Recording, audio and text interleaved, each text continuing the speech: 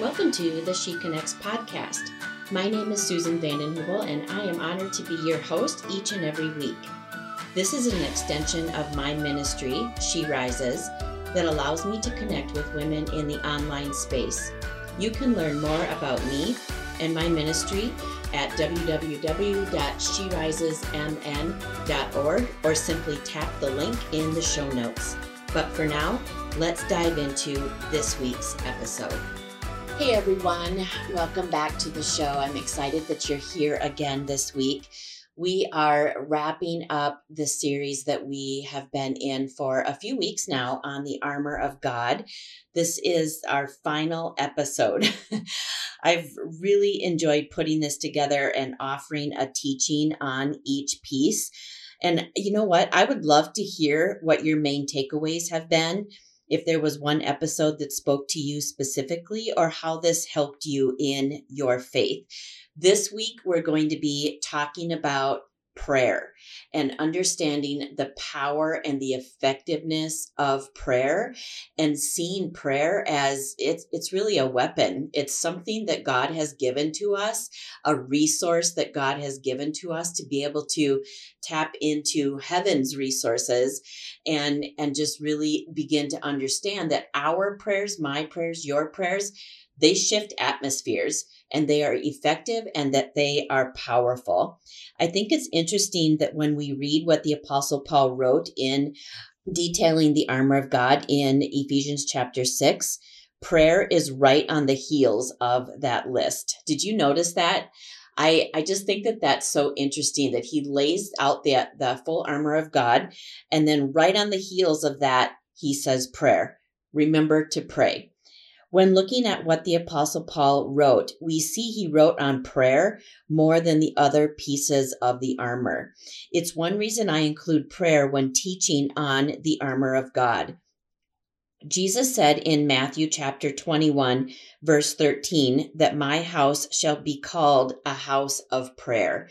I just feel like that's really interesting because, you know, in church, we want to believe that it's also a house of worship and that we are biblically sound and that we read our Bibles and you know, that type of thing. And so I think that, of course, we could say that, yeah, we need to include those things. And I'm definitely not trying to take away from those. They should be a part of our church services. They should be a part of our prayer circles and our life groups and those types of things. But I just find it interesting. Jesus said, my house shall be called a house of prayer. Oh, so good. And then in Luke chapter 18, verse 1, it tells us that all man should be people of prayer. Prayer is our lifeline to God. It's what allows us to tap into heaven's resources. Through prayer, we are harnessing God's power and claiming what Jesus has provided for us through the cross. Without prayer, we will be ineffective in spiritual warfare. This is only the beginning of understanding and having our eyes open to the reason the enemy does everything he can to keep us from prayer. We're going to dive into that here in a little bit, but I think that it's important that we don't have our eyes blinded to that we don't have our heads in the sand, that he does not want us to be people of prayer. He doesn't want us to view prayer as powerful and effective and all of what prayer affords for us as people of faith in our lives and our situation. And so he's going to resist us in that. Additionally, prayer helps us further develop our relationship with the Lord. Think of the relationships you have in your life. How did you get to know that person? It wasn't through sitting in the same room staring at one another. It wasn't sitting in the same room silently, just, you know, kind of looking at one another and looking at one another's hair and cute shoes. It was through conversation, having a conversation and getting to know their heart, their character, their desires. Prayer is considered as an act of worship because it positions us as one coming to the Lord with adoration, confession, and petitions. In prayer, we acknowledge and recognize His power and presence in our lives. Because prayer is to be a two-way conversation, or at least it should be. Because remember, I just said, how do you get to know the people that you are in relationship with in your life? It was through conversation. It was asking questions. It was being curious. It was sitting and listening, right? It's a two-way relationship. It's a two-way conversation. Hopefully you're not the only one doing all the talking. Hopefully they're also engaging with you. So because prayer is a two-way conversation, God gives us His wisdom. He strengthens us. He gives us peace, guidance, joy, creative ideas, and divine solutions, just to name a few. Through prayer, He shows us how to pray about a specific need because we can receive insight and revelation. And I don't know about you, but I need insight and I need revelation. I need these things that I just listed off and more. All of the things that prayer benefits me in my faith walk, I want all of that. And if it's through prayer that those things are received into my life, then I want to be someone who is committed and dedicated to prayer. Again, as we see the power and effectiveness of prayer, it's no wonder the enemy does whatever he can to keep us from praying. And for some of us, it's a reminder that our enemy perhaps knows the power and effectiveness of praying more than we do. Yeah, have you ever thought about that? Let me repeat that. For some of us, it's a reminder that our enemy perhaps knows the power and effectiveness of praying more than we do. And I think that if we really understood what we are tapping into through prayer, it would revolutionize, it would change our faith. It would change our perspective. It would change our posture and how we view prayer. And I think that that is some of the reason why the enemy is so resistant and puts different obstacles in our lives to keep us, to prevent us from praying, because he knows it's powerful. He knows that it can shift atmospheres. He knows that you can receive insight and revelation and divine solution, creative ideas. He knows that through prayer, you are going to be worshiping God. He knows that through prayer, God is going to give you wisdom. He's going to strengthen you. He's going to give you peace and guidance and joy and anything else that you need. And so he doesn't want you to have those things. And so he's going to do whatever he can to create obstacles to prevent you from praying. One of the biggest obstacles that keep us from praying is unconfessed sin. We feel like the enemy sometimes can bait us into believing that we can't go to God with that particular sin because it's like a really bad sin.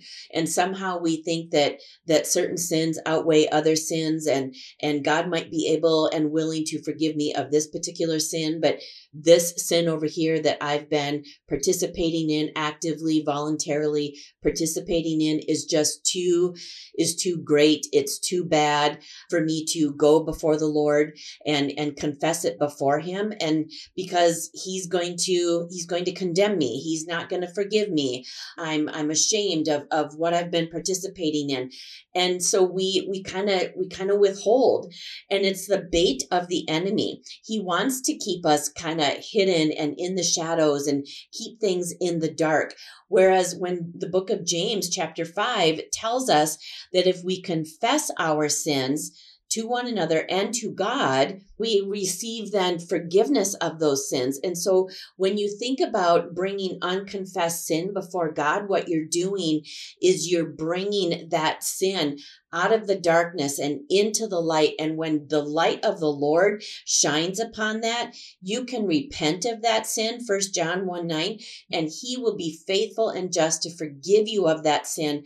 And then the hold that the devil and the darkness and that unconfessed sin had over you is broken because you've brought it into the light. You've brought it into the light of God. Another obstacle is believing that you're too busy. The excuse that we're too tired, or being convinced that because our prayers haven't been answered, they're then ineffective, God doesn't care, or the need is too great. All of which, they're lies. Some of those things are they're not a lie. They're an excuse, really, if I'm going to be honest. And I know that I'm probably stepping on some toes here, but some of these obstacles are self-imposed limits. Some of these obstacles are excuses that we make to kind of excuse our lack in praying. And some of them are obstacles that the enemy does place in our life. I think people get stuck into believing they don't know how to pray, so they don't. People say things like, I can't pray like that. I don't know the right words. My prayers sound clumsy. Sister, here's the thing. When we say those types of things, we're making it about us and forget that prayer is doing exactly what we've already covered in this episode, tapping into heaven's resources, God's power and ability to bring the answer He knows is best for us. So really, it isn't about how fancy your prayers are or how eloquent they may or may not be. What matters is that you pray. It's about the posture of our heart. God, thank you for providing me a way to connect with you, to express gratitude of all of who you are and present my needs to you. One final word about making prayer about us before I move on to the next area in this episode is that when we believe answers and breakthrough rest upon how effective we think we can pray, we're setting ourselves up for resentment. Resentment that we could have prayed better. And then we blame ourselves for the outcome or the lack thereof. Our role is to pray, and God's role is to answer. We have a role, God has a role. He won't do ours, and we can't do His. Our role is to pray, right? To posture our heart, to humble ourselves and to pray. And, when we humble ourselves and we pray, essentially what we're saying is, God, I can't figure this out on my own. I'm not smart enough to figure this out on my own. I'm not smart enough. I'm not educated enough. I don't have enough experience to know which way I should go, what door I should knock on, what opportunity I should say yes to. I'm not wise enough in and of my own self. And I thank you, God, that you have allowed and created this place of connecting with you through prayer so that I don't have to rely on my own sense and reason, but I can come to you who knows the end from the beginning, that you know the way I should take. You know what door I should be walking through. You know what table I should be sitting at. You know what kind of relationships I should be in. You know what I should do in any given situation. And so, God, I'm humbling myself and saying, I need you. I need you. And that is really posturing our hearts and understanding that, you know what, without you, God, I just won't be able to make it in this life. As you think of prayer as a weapon and understand what it provides for you, remember 2 key points. Number 1, we are not beggars. We are not beggars. A beggar mindset assumes that we need to somehow convince God to answer our prayers, a belief that He doesn't quite understand our need, and it's up to us to prove our need is important. Otherwise, He won't answer, let alone hear us when we pray. Number 2, we are not demanding. Be careful here, because yes, the Bible tells us that we can boldly approach the throne of grace, but remember, we are not demanding God to do anything in our lives. That is like pride. That is prideful. I remember someone one time asked me just to further help them understand just prayer and what it is and what it's not, and they were sharing with me a little bit about their prayer life and kind of giving me a peek into what their prayers sound like, and I just have to say here quick before I share this example that I think that this person, like, their heart was in the right place. They wanted to pray boldly and powerfully, bold and powerful prayers. Yes, absolutely. But I think that their approach, they just needed, this was an area that they needed to grow and better understand in, because this person was sharing with me that in prayer, they were praying something that sounded like this: God, I demand you to open that door for me. God, I demand you to give me that job. And so this person was believing for a different job and a different opportunity, and he was using that word in his prayers. And so as I began to kind of help him to better understand this and reframe what it means to pray bold and powerful prayers, we can boldly approach the throne of grace. Yes, we should be praying targeted, specific prayers, and yes, we can be bold and courageous in those prayers. But when we cross the line and we begin telling God how to answer our prayers, wow, that doesn't end well. And we need to be careful with that. We need to be mindful that He is God and we are not, that God is being good at God. And he doesn't need me to tell him how to answer my prayers. Again, I'm going to explain a little bit about what it means to pray targeted and specific prayers here in a moment, because I do believe that is biblical and we can find the biblical support for that, but we cannot find biblical support to demanding God act on our behalf. Both of those points, that we are not beggars and that we are not demanding, reinforce what I just shared about placing the burden for answered prayer upon us. Again, that does not end well. Rather, prayer finds itself deeply rooted and grounded in truth. We lay hold of all of who God is, his attributes, and the names of God, how he refers to himself, how he describes himself, the things that he shares in the Bible about who he is. We lay hold of his promises, and through prayer and continued study of the Word of God, we can then occupy the promises.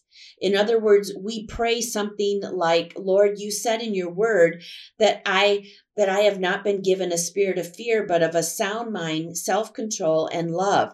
I'm afraid of how this situation is going to go. I don't know how that need will be met, but by faith, I'm giving you this fear and believe as I do, you will put your peace in me. You said you are Jehovah Jireh, the Lord my provider, so I'm going to trust you to provide. See how that doesn't sound like begging or demanding?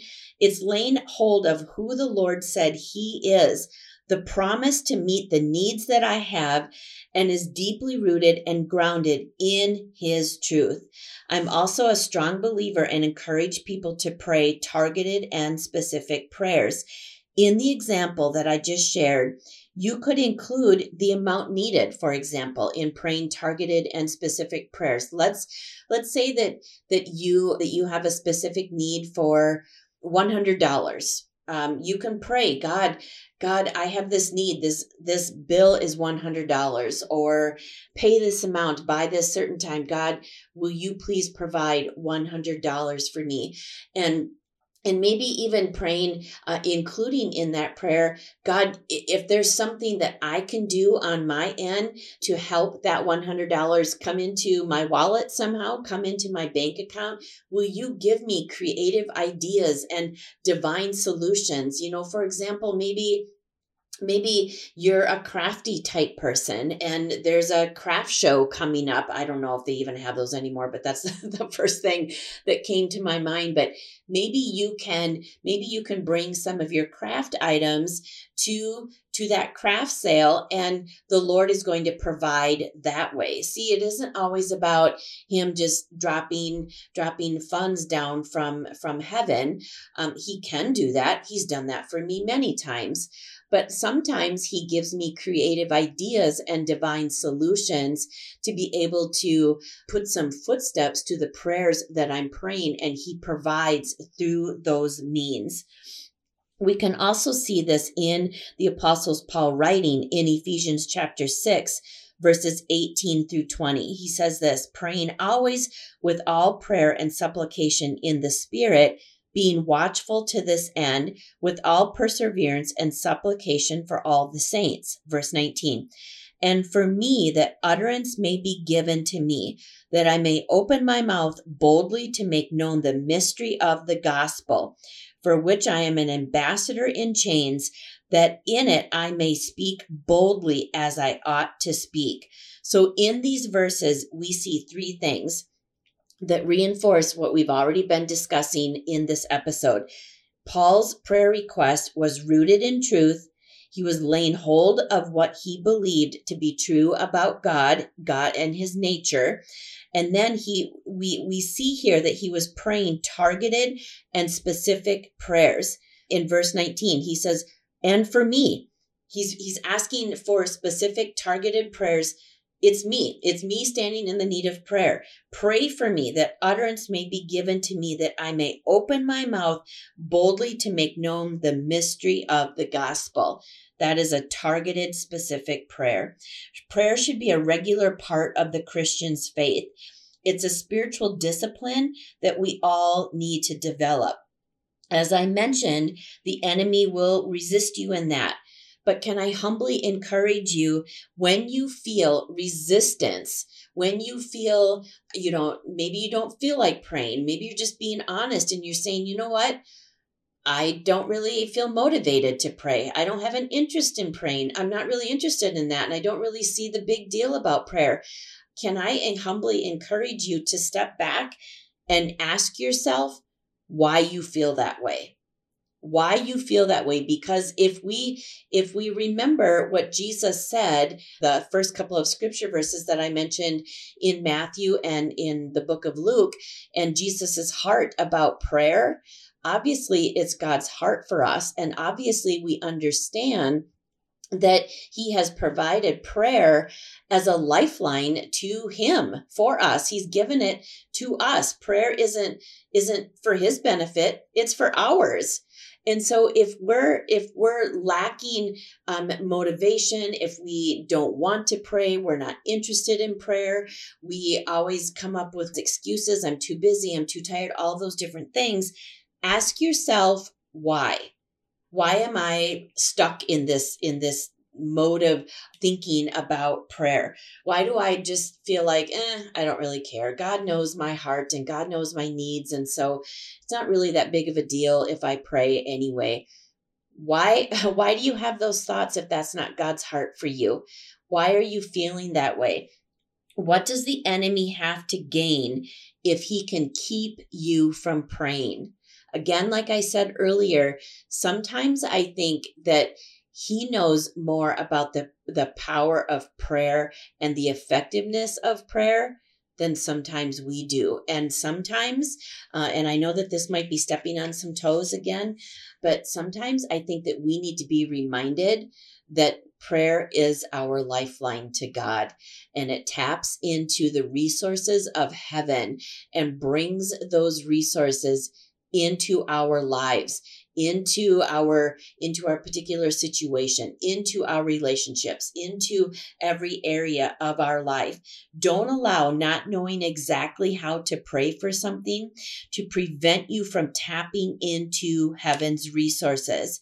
Romans chapter 8, verses 26 and 27 assures us, likewise, the Spirit also helps us in our weaknesses, for we do not know what we should pray for as we ought, but the Spirit himself makes intercession for us with groanings which cannot be uttered. Now he who searches the hearts knows what the mind of the Spirit is, because he makes intercession for the saints according to the will of God. The Holy Spirit can discern our hearts when we can't seem to find the right words. Through prayer, God can show us through the Holy Spirit how to pray. He can give us insight and divine solutions. Man, again, like I said earlier, I don't know about you, but I need that. Sometimes I need to know how to pray about something. Sometimes when I go to God, and in fact, I just did that earlier this week when I was out on my prayer walk. I was praying about a specific situation in my life, and I just humbled myself, and I said to the Lord, I said, God, I feel like this is such a mess. I don't even know where to start. I don't even know how to pray. I feel like I've prayed about this every way that I could possibly think of. And so I just need you to show me how to pray about this. Show me how I should approach this. Give me your eyes. Share with me your heart and help me. Give me insight and revelation. Help me to see this with fresh eyes so that I can pray more effectively into this particular situation. You know what? Our inability to know how to pray sometimes is not a weakness to God. Our inability, our weaknesses, they're not a liability to God. And so don't let the enemy bait you into believing that because you don't know, you might not know how to pray about something, or you feel like your prayers are clumsy, or you feel like you don't know the right words, or whatever the situation is. Don't let the enemy lie to you and prevent you from tapping into the lifeline that God has given to you and to me as followers of Christ through prayer. Prayer is a weapon. I think one of the greatest strengths of prayer is when we come together with others in a singleness of mind and a oneness in the Spirit. Jesus said in Matthew chapter 18, verse 19 and 20, "Again, I say to you that if two of you agree on earth concerning anything that they ask, it will be done for them by my Father in heaven. For where two or three are gathered together in my name, I am there in the midst of them." Deuteronomy chapter 32, verse 30, and Joshua chapter 23 and verse 10 speak of how one can send 1,000 to flight and two can send 10,000 to flight through prayer. And you know what? When we look at those two passages of scripture, we don't understand God's math, because in our humanness, if we tried to figure that out, 1 + 1 = 2, right? But where it says in Deuteronomy chapter 32, verse 30, and Joshua chapter 23, verse 10, according to God, through prayer, one can send 1,000 to flight. Well, that doesn't make sense to our human brain, but we're not called to live as people of the world and to approach matters of faith with our human minds through our own sense and reason. We're spiritual beings, and we are called to look at things through the lens of heaven. And so, yeah, we don't understand God's math, but we understand what is being taught here, that there's power when we come together in prayer agreement. All throughout the book of Acts, which is really about the early church, a common thread is weaved throughout that entire book of the Bible. It says this: as they were gathered together in one accord. Man, that is such a strength in corporate prayer, when we come together with a singleness of mind and a oneness in the Spirit. There is power when we come together, sister. Never underestimate the power of rallying prayer reinforcement. Serve the devil notice that he cannot isolate you. Serve the devil notice that he will not isolate you, that he will not pull you away from the body of Christ, and he will not pull you away from rallying prayer warriors to come together and join in prayer agreement for any needs that you might have. I remember back several years ago at a She Rises event that I was hosting. And as I was wrapping up that particular session of, I think it was the Friday night session of the annual conference, and I was just really reinforcing this principle that we are better together, that we are stronger together, that we need one another, that there is really something powerful when we link up with one accord with the body of Christ. And so as a demonstration of that, I asked them if they were comfortable, if they would link arms, like physically link arms with the sister, with the woman standing next to them, whether they were a stranger or not. It didn't matter, because in the body of Christ, we're all brothers and sisters. So I might not have known you. I might not know your name. I might not have known you when we came in here Friday night, but you know what? I believe that you are my sister in Christ. And so, yeah, I'm going to link arms with you. And so as they linked arms together and they were standing really close together, their arms linked together, I started teaching them and showing them the power of really kind of holding up one another, that there's strength in numbers. And so I gave this illustration that if I was going to go up and push one of them, that like, let's say the person standing directly right in front of me, if I was going to go up and physically try to push her and knock her backwards, it would be really difficult for me to do that. Why? Because she was being held up by the sisters on either side of her. She was flanked on both sides with sisters in Christ who had her back, who were linked up with her. Whereas if that person that was standing in front of me chose to not be linked up, to not be a part of the body, to just kind of do life alone and live her faith out alone, and I went up to her and I started pushing her, it would be a lot easier for me to get her to lose her footing, to lose her balance, and to knock her down. Why? Because she was not flanked on either side with her sisters in Christ. Such a powerful visual of coming into agreement, being in alignment with your sisters in Christ, a oneness in the spirit and a singleness of mind. As I wrap up this episode, I would be remiss if I didn't talk a few minutes about how God answers our prayers. It's often said that He answers in 3 ways: yes, no, or wait. Have you ever heard of that? Yes, no, or wait. And so I want to unpack these different answers just briefly. Number 1, yes. We understand this answer and don't need to spend a lot of time on it. Typically, yes means breakthrough of some kind. And in those answers, we rejoice and we say, thank you, God, for your faithfulness in my life. Number 2, when His answer is no. This one can be more difficult to accept simply because it isn't the answer we had hoped for. The door of opportunity didn't open. The project that we were so passionate about was rejected. The invitation you had been waiting for never came. The list of examples could go on and on and on. I think it's important to remember that God's no doesn't mean that He's mad at us, loves or cares less about us and our needs than He does for someone else. The enemy would want you to believe that, but that is not truth. That is a lie. When we understand the character of God, we trust that an unopened door or no to prayer is actually in our best interest, because often He sees something that we don't.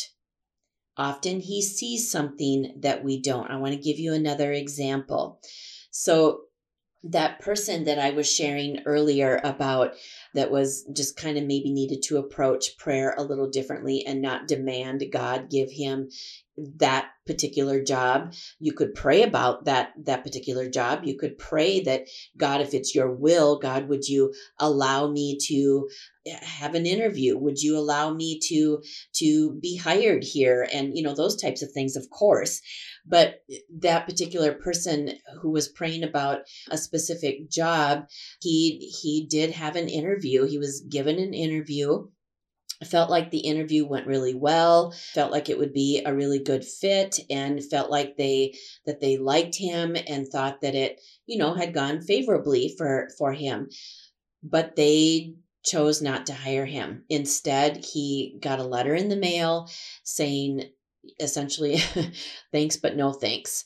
Well, he was really upset about that and felt defeated and was really disappointed and discouraged. And so in conversation, I was sharing with this person about how much God cares and how much He loves this person. And that sometimes when God's answer is no, it's actually because of His love and His tender care for us, because He sees things that we don't. We can only see in the natural. We can only see what we see, right? We only know what we know.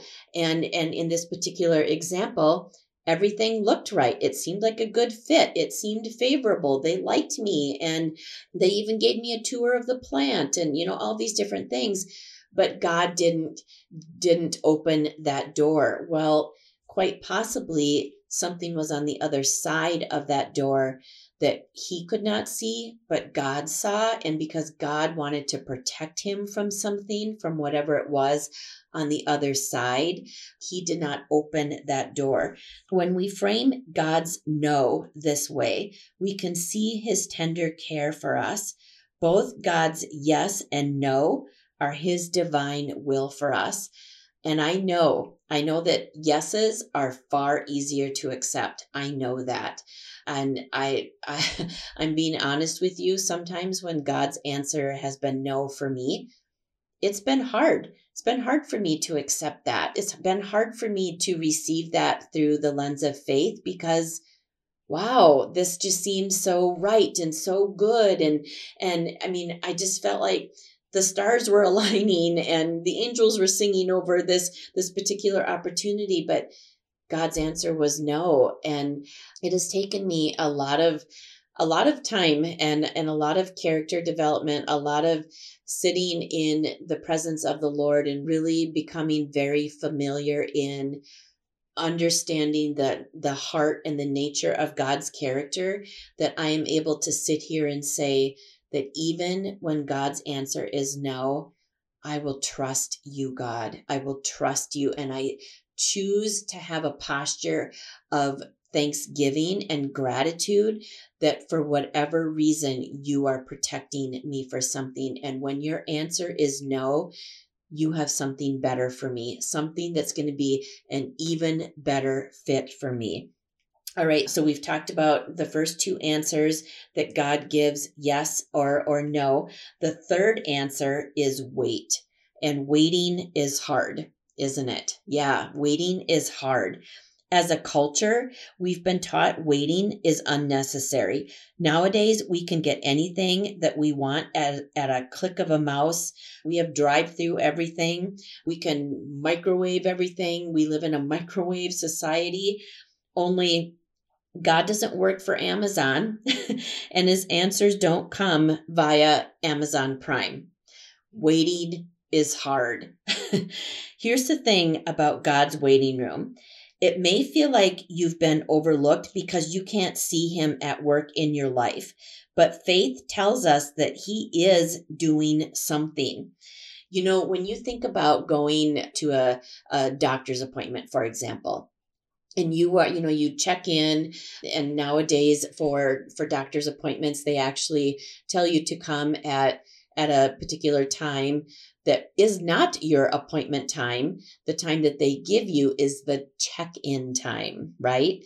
So let's say your appointment is at 9:15, but they tell you to arrive at 9:00 to allow for the check-in process. Okay, so you check in at 9:00, and then you're sitting in the waiting room for that 15 minutes, waiting, watching the clock, tick tock, waiting as time kind of is marching on, waiting for 9:15 and the nurse to open up the door and call your name. Well, the thing is it's easy for us as we're sitting in that literal waiting room at the doctor's office to think, well, I'm checked in. They know that I'm here. I mean, why don't they come and get me? Well, because, and I know this because I used to work in a clinic and hospital setting. So I have some insight into what is going on behind the closed door. They're getting the room ready. They're prepping for that particular procedure. Maybe if you're having a procedure, or they're cleaning the room. Maybe someone just left, and so they need to wipe down the chair, or they need to wipe down the bed, or whatever. They're prepping the room for you at your appointed time. So it isn't that they're not doing anything. They're actually preparing for your appointment. It's in God's waiting room, something is being worked out in us. Oh man, we don't like it, do we? And we often become impatient. We can easily even become resentful at God because we know He can do something to answer our prayers, but He isn't. He isn't bringing the breakthrough. He isn't bringing the answer to my prayer that I need. And I feel like I've prayed about this from every single angle, and I've been praying. Some of us have been praying about things for a really long time, and you feel like you have just been sitting in the waiting room, in God's waiting room, and you're waiting and you're waiting and you're waiting, and the waiting is becoming discouraging. You feel like, God, don't you see me out here? Did you forget about me? You know, in the waiting room at the clinic or at the hospital, they have those signs on the wall in some clinic and hospital settings that says, if you've been waiting more than 15 minutes for your appointment, please see the receptionist. Well, why do they do that? Because they want to see what's going on. They don't want you to be overlooked or to be missed. And so we kind of march up there and say, hey, just curious. I've been sitting here for half an hour and, are they running behind? What's going on? And sometimes, spiritually speaking, when we are in God's waiting room, we sometimes get a little impatient because waiting is hard. And can I humbly encourage you, go to God in the hard. Go to God in your impatience. Go to God with your frustration, in your discouragement, in your disappointment. Talk to Him through prayer. Don't allow God's waiting room to prevent you from praying. Don't allow discouragement, disillusionment, disappointment, your frustration, or your impatience to prevent you from praying. Take those things to God. Instead of allowing them to keep you from praying, allow them to push you into prayer. Take those things to Him because He cares about those things, and He will encourage your heart. He will strengthen you. He will give you peace. He will maybe even remind you of His goodness and His faithfulness in your life, and that He is at work. He is doing something. It's in the waiting room that our character is developed. Our faith develops deeper roots, and we learn to trust God more. Again, is it easy? Not at all. Nope. In the waiting room, we are often prepared for what He has been preparing for us. Remember my example of the literal waiting room in the clinic. They're behind the scenes preparing for your prepared appointment. Again, we don't like it, but it is necessary, and every follower of Christ must become familiar with God's waiting room. You can choose to get up and walk away if you want to. Just like in a natural setting, you can become frustrated and irritated and impatient that the doctor's running behind and you've been waiting longer than 15 minutes. And you can choose to walk away if you want to. But you know what? You're still going to need that appointment somewhere down the road. You're going to have to reschedule and have to go through the process all over again. Spiritually speaking, you can choose to believe the enemy's lies that God doesn't care about you or your prayers would be answered by now. Again, you can choose to believe that lie, or you can choose to believe the truth that, you know what, I'm going to activate my faith here. I'm going to lift up my shield of faith. I'm going to go back to what I know to be true. And I'm going to believe. I'm going to believe God. I'm going to believe that you are at work. I might not be able to see it right now, but God, I am lifting up my shield of faith, and I am laying a hold of what I know to be true about you. And I'm believing that breakthrough is about to happen in my life. So 3 things that I want to encourage you in. If you find yourself in God's waiting room, and if you're not there now, you know that you will be sometime in the future. We all are, right? If we're not there now, we either just came out of God's waiting room or we're about to enter it, right? It's just a part of our faith walk. 3 things. Remember corporate prayer. and the power of prayer agreement and rallying your prayer warriors. Stay in the word and stay in worship. Recall how he has brought you through before. Remind your faith of the character of God and who you are in him. I cannot stress the importance of feeding your faith. I can't stress that enough. Feed your faith. Feed your faith, feed your faith, feed your faith. All right.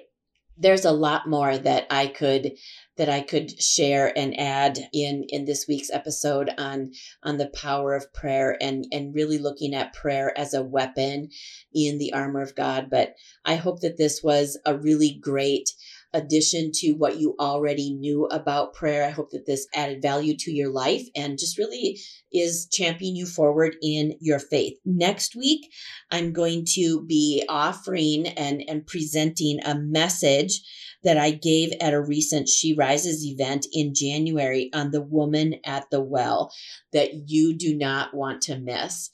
That message was really powerful. And I know just from the feedback that I received from every single one of those women that were there in January, I heard from the majority of them and how God used that one message and spoke to their hearts. And here's the thing about what God does. Only he can take one message and divide it up so that everyone underneath the hearing of my voice receives what he knows she needs to hear. So in that story of the woman at the well, he wasn't there for water. Jesus wasn't there for water. He wasn't thirsty. He wasn't there for a drink of water. He was there for her. And the Bible says, and we're going to get into this next week, it says he must go through Samaria. It says, I must go through Samaria. It was a roundabout way to the destination, but he had to go through, he must go through Samaria. Why? Because he wanted to meet with the woman at the well. This woman who had been discarded and ostracized by society.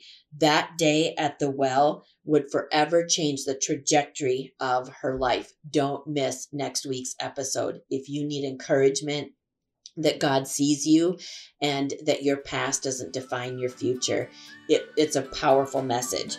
All right, have a great rest of your week, and I will catch you next time. Thank you so much for joining me this week. It was great connecting with you. Hey, would you do me a quick favor that would mean the world to me? Would you go ahead and leave a few stars and a review or even a comment? It not only means so much to me, but in the online space and the podcasting world, the more stars, reviews, and comments that a podcast receives, the further the reach. It ranks up a little bit higher in Google searches, which then results in reaching more women with this amazing content. So if you are blessed and enjoying, just the content that you are hearing here on the podcast, would you go ahead and leave a few stars, a review, and some comments? It means the world to me. Thank you so much, and I'll catch you right back here, same place, same time next week.